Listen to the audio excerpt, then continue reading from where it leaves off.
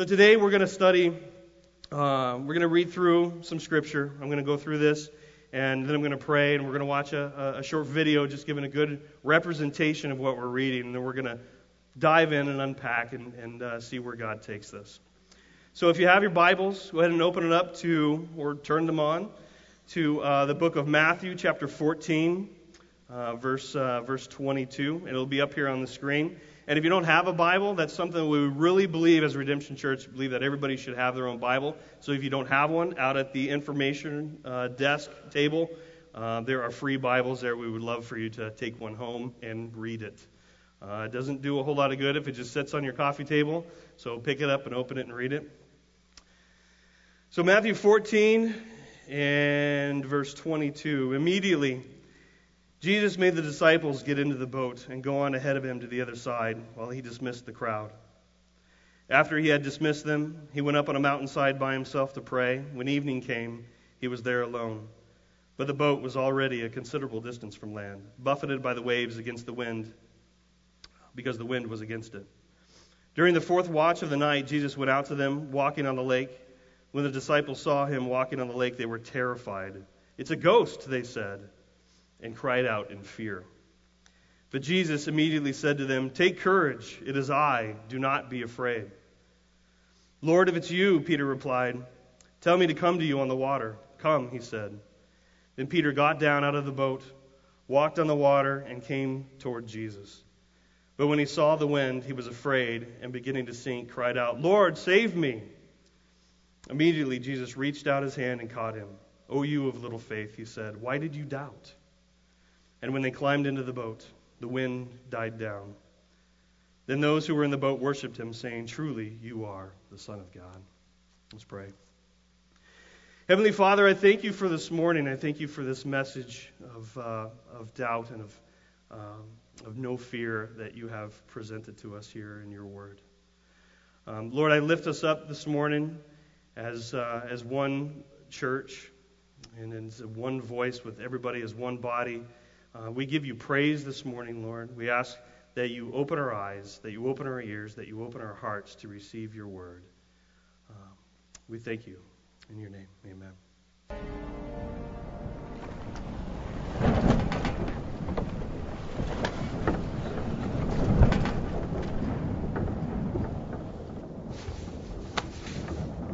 Why did he walk away just when we're getting strong? Surely a Messiah wouldn't leave us like this.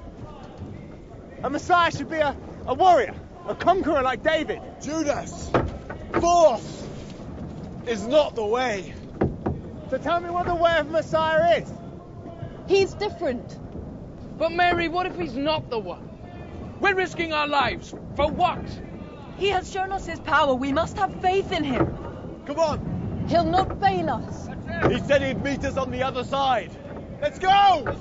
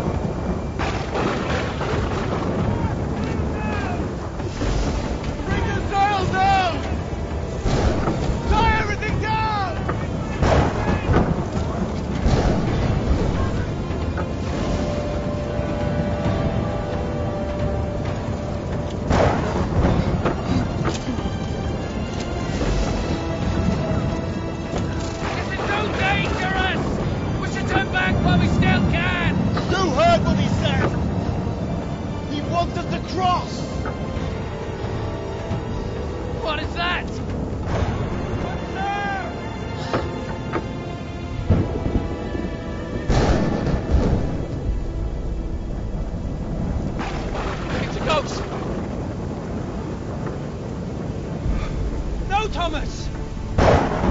It's Jesus! He is the Messiah. Peter.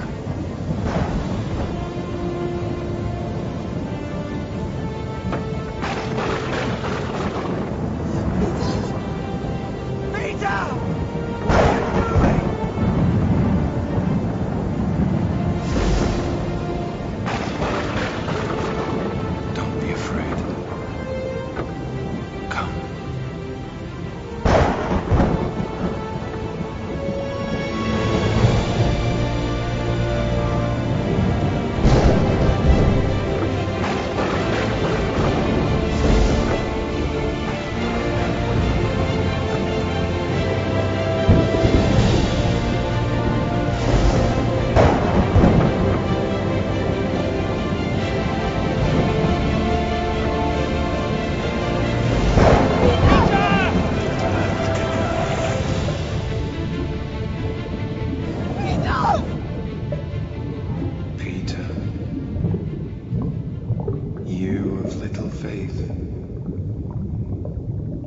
let you doubt. You need to be strong.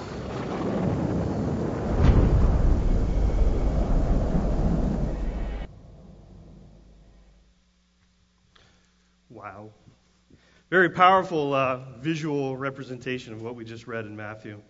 I love that part when Peter just is this big toe that seems to be about as long as a finger, that he's just dipping down into the water. He's just going to test it first. And that's what we do, and so often. I mean, we doubt, right? As many of us out there that are believers and we have such a strong faith, we still doubt. We could be in the middle of a storm, and yet sometimes we just want to dip that little toe in the water just as a little test, because we still want to hold on to everything. So what is doubt? Doubt is to waver in opinion or judgment, to be in uncertainty as to belief respecting anything, to hesitate in belief, to be undecided as to the truth of the negative or the affirmative proposition, to suspect, to fear, to question, to hold questionable, to withhold confidence, to distrust. So if you are here today and you've put your faith in Jesus, is this how you would describe yourself? Would you use words such as waver or uncertainty, hesitation, undecided, suspect, fear, withhold confidence? And yet we all do it. We all have a doubt. In the middle of whatever storm of life that we're in, we all are going to doubt at some point.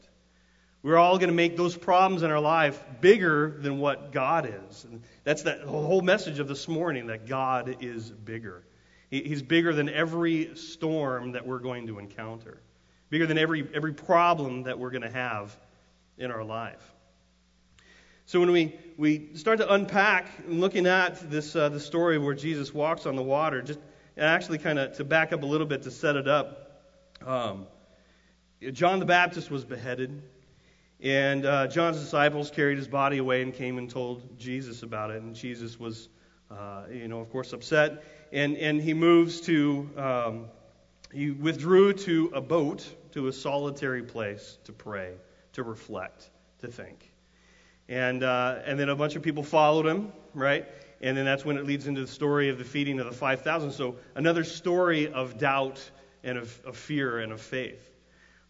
So as Jesus comes on shore and all these people come up and they want to listen, and Jesus is healing, he's preaching, he's caring for people, and he's showing compassion in a time when he was struggling, when he had troubles of with John the Baptist is now gone.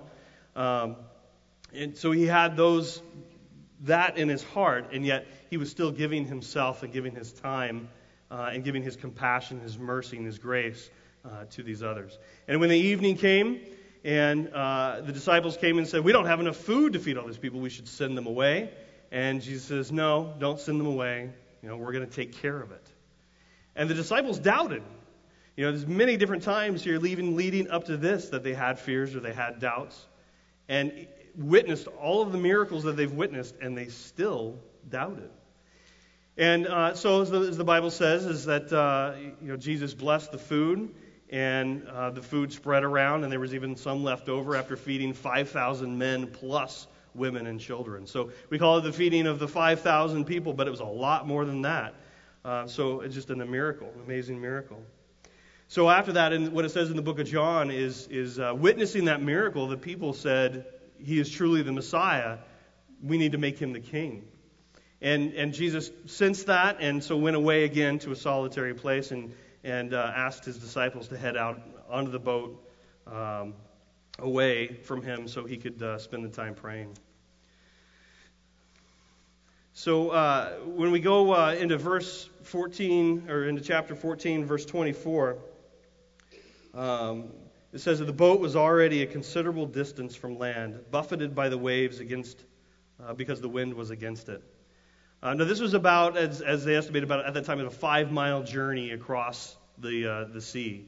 And depending on what translation or what scholar you read, there's a couple of different thoughts, but the original language, it says that it was many stadia away, which it could have been as much as 3 to 3.5 miles. So they were in the boat, rowing against the wind, rowing against the waves, having a really tough time. I don't know if there's anybody out there who spent some time in boats, either rowing or out on the ocean. Yeah, I remember one time, and this was nothing compared to this, but we were at a Crescent Lake up outside of Port Angeles, up in the mountains. And my brother and I and our family, we had a couple of rowboats, and we got out into Crescent Lake and out fishing. And then pretty soon we kind of realized that we had drifted out into the middle of the lake. It kind of felt like somebody had pulled the plug, and we were just kind of drifting towards the middle. And it was quite windy that day, and so my brother was in one boat and I was another. And we rowed and rowed. It felt like days. I mean, we rowed so hard. By the time we finally got to the shore, it was anything. I mean, it was everything we could do to lift our hands up on the steering wheel to drive back to camp. It was, kids, please put my arms on the steering wheel, because it was just, it hurt. So I can only imagine with a boat the size that they had, how much trouble they were having. They were rowing. The wind was battering them around. And actually, it actually says the word is not buffeted necessarily, but tormented. Tormented by the wind, tormented by the waves, tormented by the situation at hand. And, so they were trying to persevere through that. And it had to have been tough. And they were doing it for a long time, because moving on through looking at verses 25 and 26, it talks about the fourth watch of the night. So according to Jewish time, the day begins at sunset at about 6 p.m. and then is divided the 12-hour night into 3-hour watches, 6 to 9, 9 to midnight, midnight to 3 a.m., and 3 a.m. to 6 a.m. So they had been out there for a considerable length of time. And as I read through this and studied this, I was thinking about it. And the amount of times that we put ourselves in situations or we happen upon a situation, we have troubles in our life, and we are trying to persevere through them ourselves. We try to push through the issues or push through the troubles all by ourselves. No matter, tons of things heaped on top of us, and I totally admit that I have been there and done that myself, that everything just kind of heaped on top of you, and you just try and push through it without asking for any help. Without asking God for any help, without asking anyone else in your life for help who might have gone through the same thing. And you just try and push through, persevere, no matter how bad the waves are, no matter how bad the wind is, no matter how close your boat is to sinking and you yourself are close to sinking. We still try and push through. And that's where this story comes in. And Jesus says, I'm here. Watch me. I have mercy. I have compassion for you. I love you. I've created you. Rest in me. And that's what he says in here. So as they're out there, they're rowing like mad, going like crazy. And the sea was this thing that they weren't overly familiar with. These guys were sailors. They were fishermen. They had spent a lot of time in the water. But there's still a lot of mythology, there's still a lot of stories surrounding the sea, and so they had to have been frightened, they had to have been scared. And then when they saw Jesus walking on the water, I don't know about you, but if I was out on a boat, I would doubt. And the first thing I would say is I'd look up and say, it's a ghost. It's the same thing that they did. And but Jesus looks at him in verse 27, and he said to them, take courage, it is I, do not be afraid. And that's the same thing in these storms of life, these storms that we have, all these troubles. It's the same thing that Jesus tells us today. He tells us, take courage, don't be afraid, it is I. And actually that it is I, he actually said, it is I am. As we sang that song before the throne of God, is the great I am. So Jesus is there telling the disciples that. And, as we go through things, as we think about the problems that we have with marriage maybe, or you might be having a problem with your finances, or you might have just tons of stress heaped on you from your workplace. You might have changes in life. I'm seeing some newly graduated guys down here who are going to be going off to college or going out into the military. These fears of life, things change, things are going to be different. Their lives are going to change, and so are the people around them are going to have to change. And situations are going to come up where their faith is tested. Situations are going to come up where their morals, their values, their convictions are tested, and they're going to have to persevere through them. And it's difficult, right? I think we've all been in those situations. We've all had things in our life, whether it's addictions to drugs or alcohol, whether it's sexual abuse, child abuse. All of these things that happen in our life, they're bad. But that's why Jesus is there. He says, it is I, it is the great I am. I am your rock. I am your redeemer. I am here for you. So he says this, in that, take courage. It is I, do not be afraid. He's saying that there's no need to fear, no reason to doubt. In the middle of the storm, whether literal or figurative, a storm in life, there is no need to fear. If you have not placed your faith, your trust in Jesus, then when a storm arises, where do you turn? And Jesus says, here, turn to me. I am the great I am. I am here. There is no reason to fear. You just need faith that I will make the problems go away, or at least become bearable. And even sometimes, the problems that become somewhat bearable can sometimes even be a little bit more difficult as we put more faith and more trust in Jesus. So he didn't say that it was going to be an easy life, right? He said in some cases it's going to be a lot more difficult whenever you fully put your faith and your trust in him. But he is there as that solid rock of something to always go back to. So, if you're here and you haven't put your faith and your trust in Christ, that's what I ask you today is, where do you turn? Where do you look? What is that rock that you tie to bring you back to ground? So looking at verse 28 and 29, Peter looks out. He says, Lord, if it's you, Peter replied, tell me to come to you on the water. And come, he said.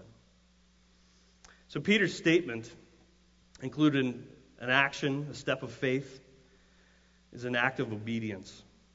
He was beginning to be convinced that it was Jesus that he was seeing out there on the waves, and he was just beginning to think that he and the other disciples could do some incredible things through the power of Jesus.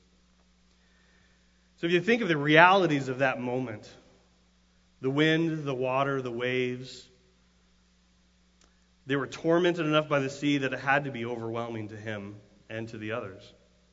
We sometimes see that in that midst of the storm, that it's overwhelming. It's hard, and our natural inclination is self-preservation. It's to sometimes kind of wrap up and protect ourselves when you get backed into a corner, or come out fighting, depending on which crowd you're in. If you're an MMA fan, you might be doing that.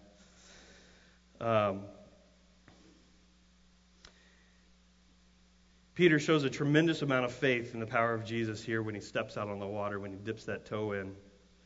Now, this wasn't anything that he had seen before. There weren't any other miracles listed, nothing else listed in the Bible where anyone has walked on water.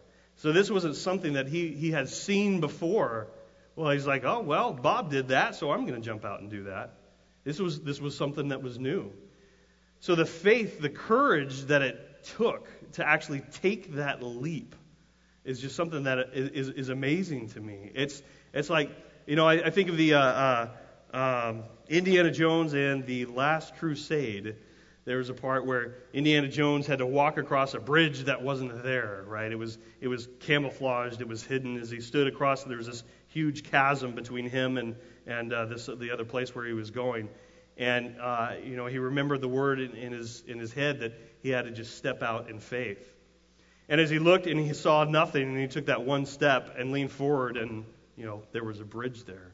And that's a lot of what Peter did here. He took that leap of faith. He had the faith to take that leap and step out onto the water.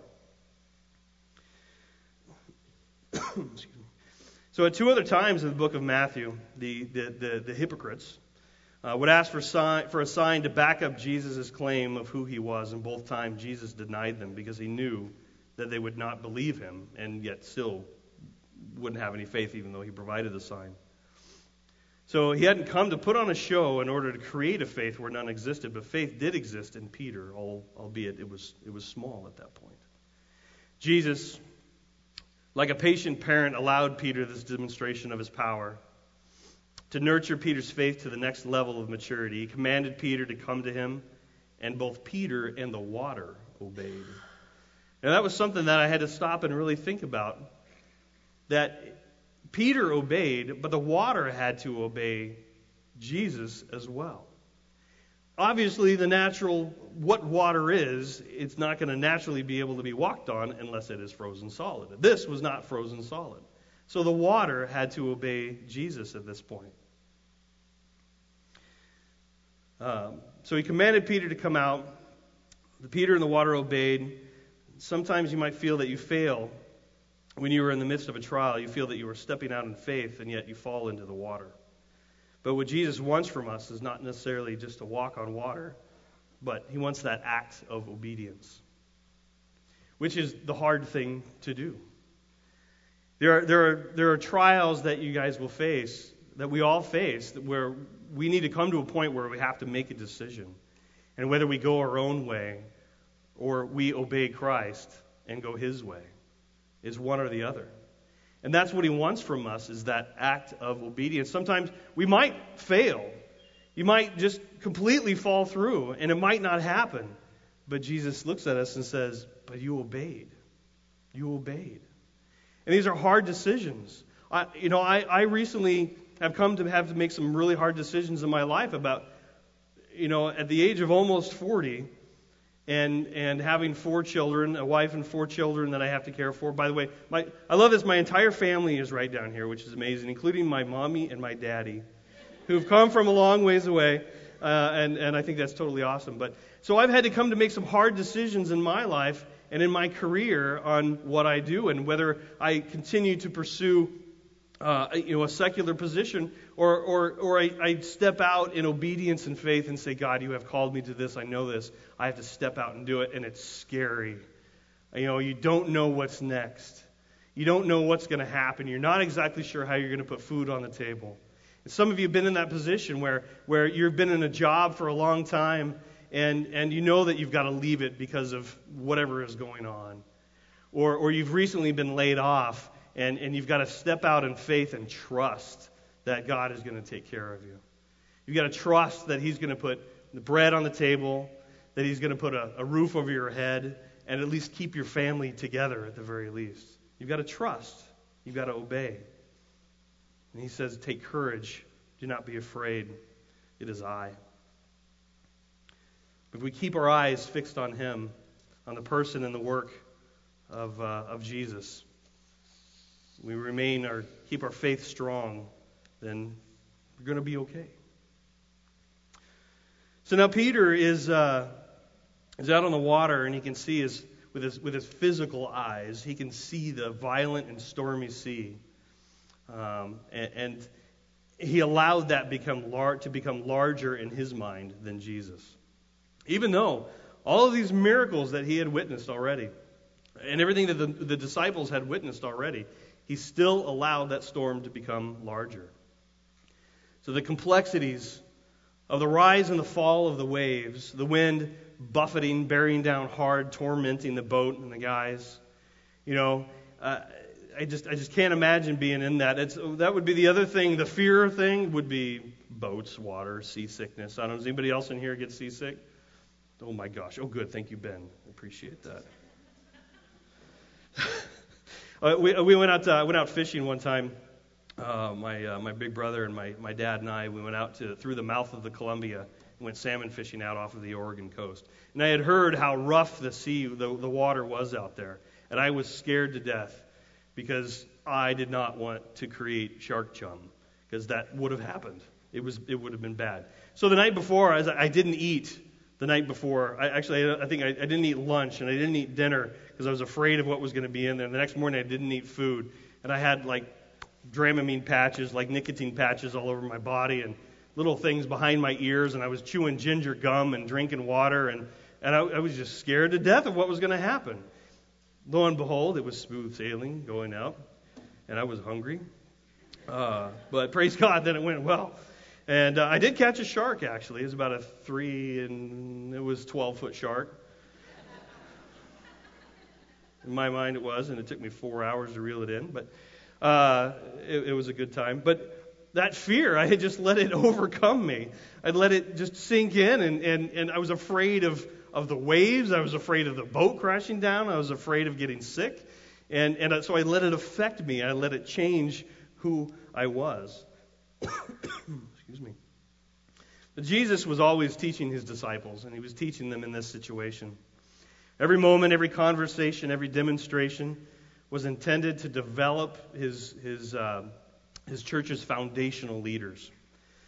Peter cries out, "Lord, save me." The same as back in chapter 8 earlier when the storm arose. And the same thing, Jesus was asleep on the boat. The storm came, and all the disciples came and woke up Jesus. And, "Lord, save us, Lord, save us." And so this, again, this wasn't new for the disciples. But Jesus loves that kind of cry. He loves it. Sometimes we read this and we read it and say, "And Peter said, 'Lord, save me.'" He cried out, "Lord, save me." But he cried out. He cried out and said, "Lord, save me. Lord, save me. I can't do anything without you. Save me." And Jesus loves that kind of cry. He loves to hear it when we're at that point that we can no longer rely on ourselves. He desires to hear that from us. It's music to the Father's ears. And Jesus, the Messiah, answered Peter's cry immediately by reaching out and grabbing him, and then calmly said, "O you of little faith, why did you doubt? Why did you doubt?"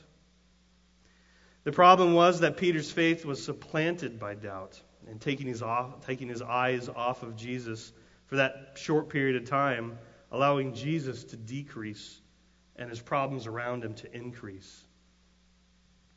Even Peter, who had witnessed all of these miracles, who was one of Jesus' closest friends, his partners, his comrades, are always around each other, he still had not learned to trust the King fully.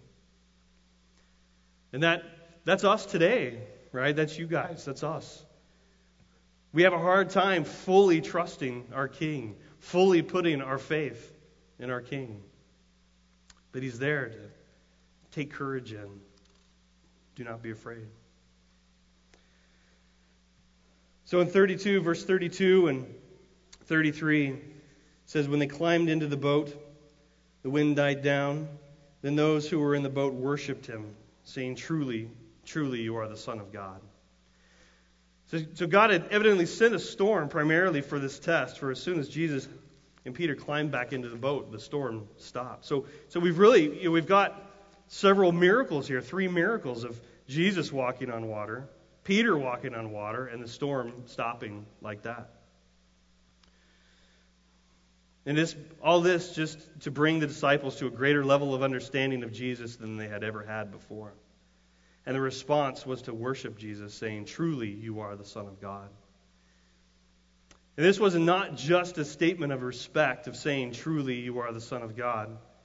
It was their confession to him. It was implied awe and adoration to him, saying, "Truly, you are the Son of God." And yet the doubt would still come to creep back in later in other stories until the work was fully accomplished. So do you see God as greater than your problems, or your problems and situations as greater than God? Greater than the storm that you're battling against? Greater than your financial woes? Greater than a marriage problem, a relationship problem? Problems with a teenager or kids at school? Problems with addiction? We could spread this out even further. And you might not be personally affected by this, but there may be people in your life that you can speak this into. So I ask you, what is bigger, God or a drug addiction? God or child abuse? God or wars or conflicts? God is bigger than it all. He created all of it. And we let these things creep in and become bigger than Him, and we lose our faith. We doubt. And we sing that song, "Our God is greater, our God is stronger. God, you are higher than any other. Our God is healer, awesome in power, our God." If we wake up every morning and we sing that song, we sing, "Our God is greater, our God is stronger." And every time you face a trial in your life and you sing, "Our God is greater, our God is stronger." And you can speak that into the lives of the people that are around you. And you may have somebody in your life in a social circle and in the workplace environment. And this is our job to be missional as followers of Jesus, as disciples making disciples, is to go out into the world where you are and speak to those people, speak into their lives. And you might know people who are going through these struggles, and you can say, I hear you. I can understand. Or I may not be able to relate or may not be able to understand, but let me tell you, I worship a God that is greater, that is bigger, that is stronger than all of that you are going through. And let me tell you about him. And people might not hear that right away. It may take time after time after time after time of them trying to muddy their way through it, to row against the waves, to battle against the wind. God might have set this up for them to bring them all the way down to rock bottom. If anybody even watched those shows about drug addiction or whatever, some of those people are at their very rock bottom. The next place, they've got one foot in the grave. The next place is death. They are just abusing themselves with drugs, abusing themselves with alcohol, and there's no place left for them to go. And Jesus looks at that and he says, there is somewhere else for you to go. There is somewhere else that you can put your faith and put your trust and put your hope in, and it is me. It is in the great I am. He is the King. He alone erases the doubt in our mind by the miracles he works in our lives. And some of you could probably attest that it was probably a miracle to get you here today. Especially if you were at the shootout over the last 3 days and you might be a little tired from sleeping out in the open. I know there's a couple of people who slept right underneath the stars, and that exhaustion might have crept in a little bit. Or some of you you might be sitting here saying, I really don't know about this whole Jesus thing. I really don't understand anything about it. It doesn't make a whole lot of sense. It sounds like a big story in mythology to me, but I'll go. Your spouse might have drug you here, or your friend. And we're happy that you're here because you get to hear this message. So when we allow the enemy, though, to blind us, to keep the truth from us, doubt creeps in, our burdens increase. They're heavy and they weigh you down. Our faith can decrease. The more we try to do ourselves, we struggle against the wind. We're buffeted or tormented by the wind. The storms in our life, the wind is strong. But Jesus says, look at me. Keep your eyes in me. Rest in me. Reside in me. Follow me. I have the answers. I love you. I created you. I died for you. This is what he says.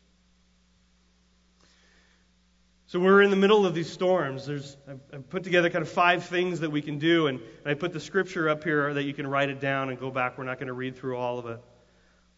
But what can we do about doubt? Number 1 is we can gain assurance from God's Word, from the stories of hope and grace and mercy. That's right. And that's what I was saying. If you don't have a Bible, you pick one up, take it home, and read it. Don't let it set and collect dust, because there's so much in here that is just full of God's assurance in here. Number 2, remembering God's past goodness in your life. What is the evidence of God's grace in your lives? I remember, I think 2 times ago, I when I got up here to preach, I did that. I stopped and said, what is the evidence of God's grace in your lives? And we passed around a microphone, and it was really hard for people to get up and talk about it. But there are so many people in here with stories of God's grace. Whether you've battled illness, cancer, whether you've been having financial problems and God has brought you out of it, whether you've had problems of addiction, or you've just been so far separated from God and you've recently found Jesus, and if you've come to Him and you've put your faith and your trust in Him. What is the evidence of God's grace in your lives? Number 3, reflecting on His power, realizing the world around you, and sometimes how small you are.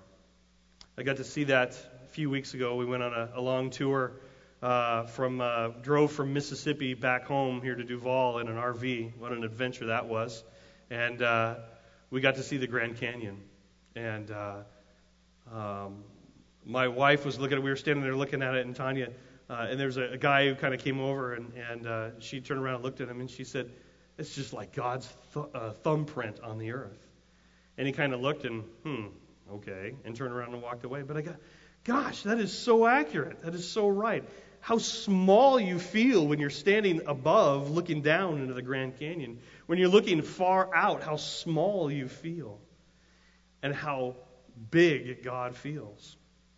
It's just amazing.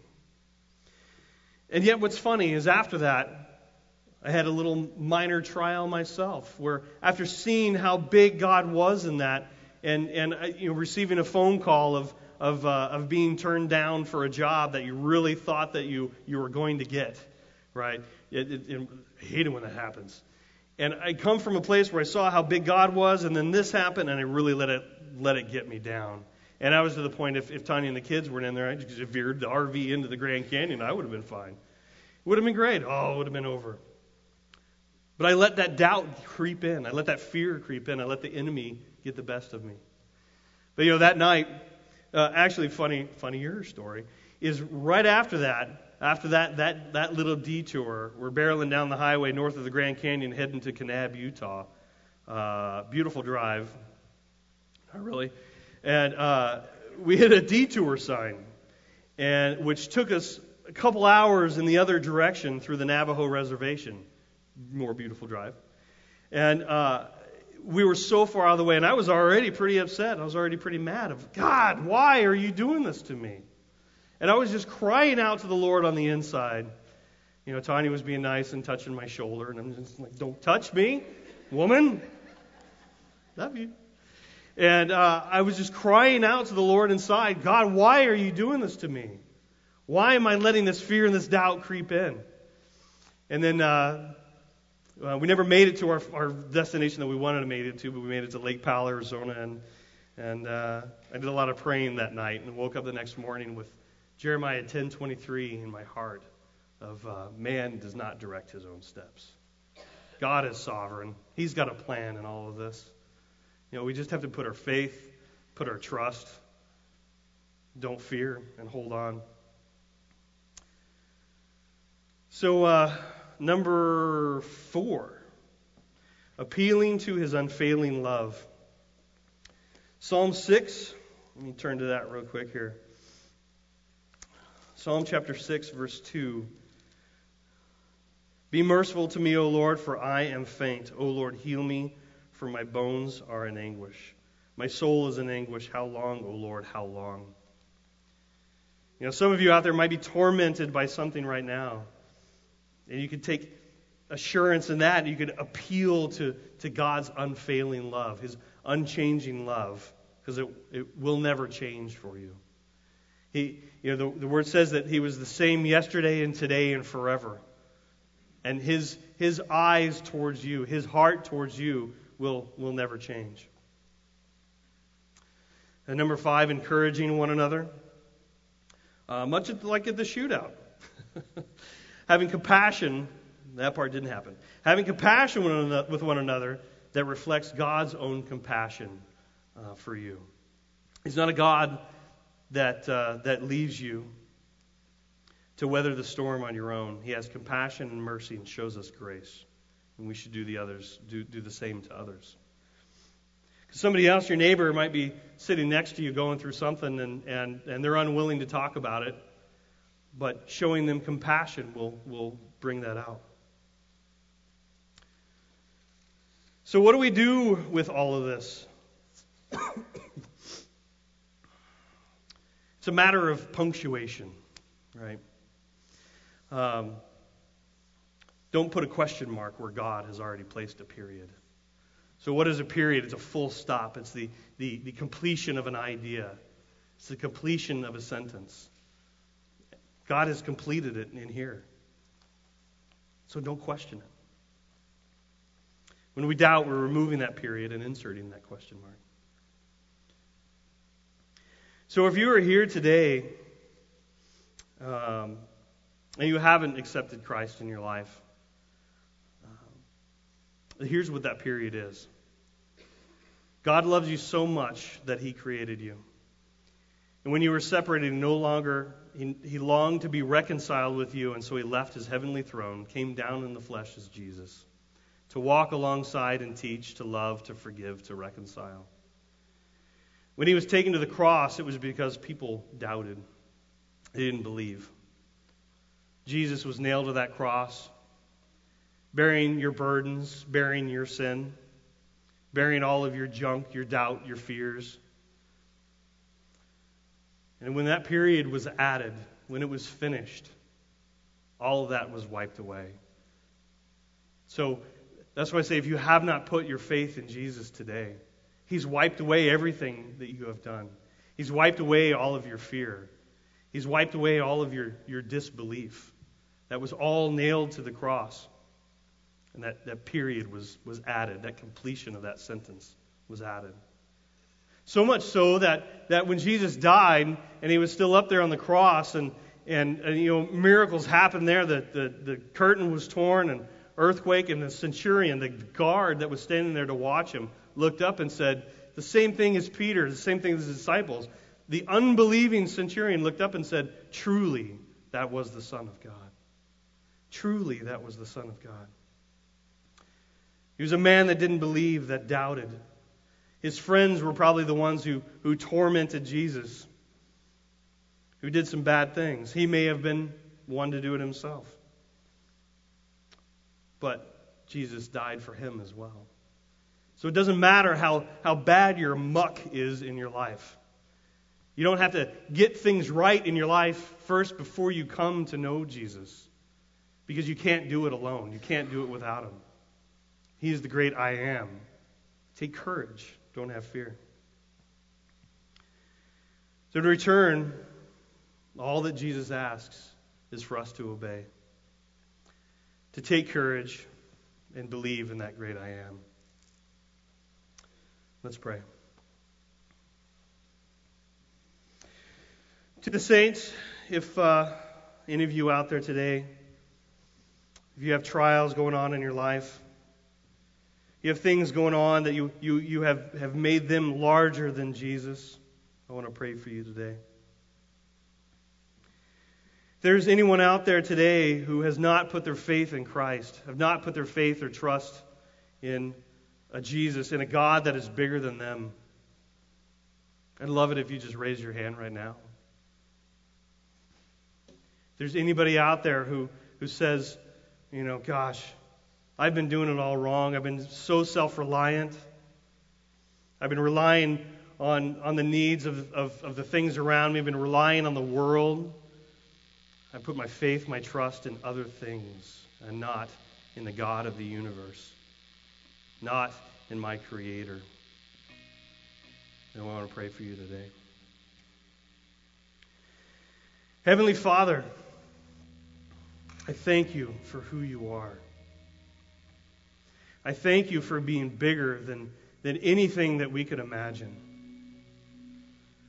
I thank You for coming down and living alongside us and living for us and dying for us, for bleeding for us, for wiping away every sin, every tear.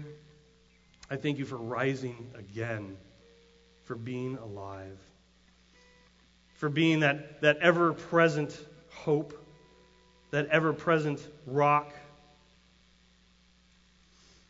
I just thank You so much for who You are, Lord. And Lord, I pray for anyone in this room today that is just going through junk, going through stuff.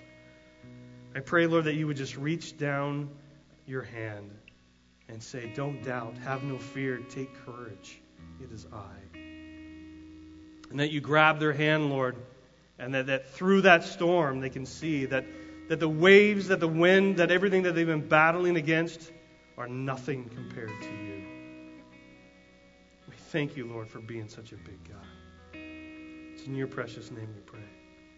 Amen.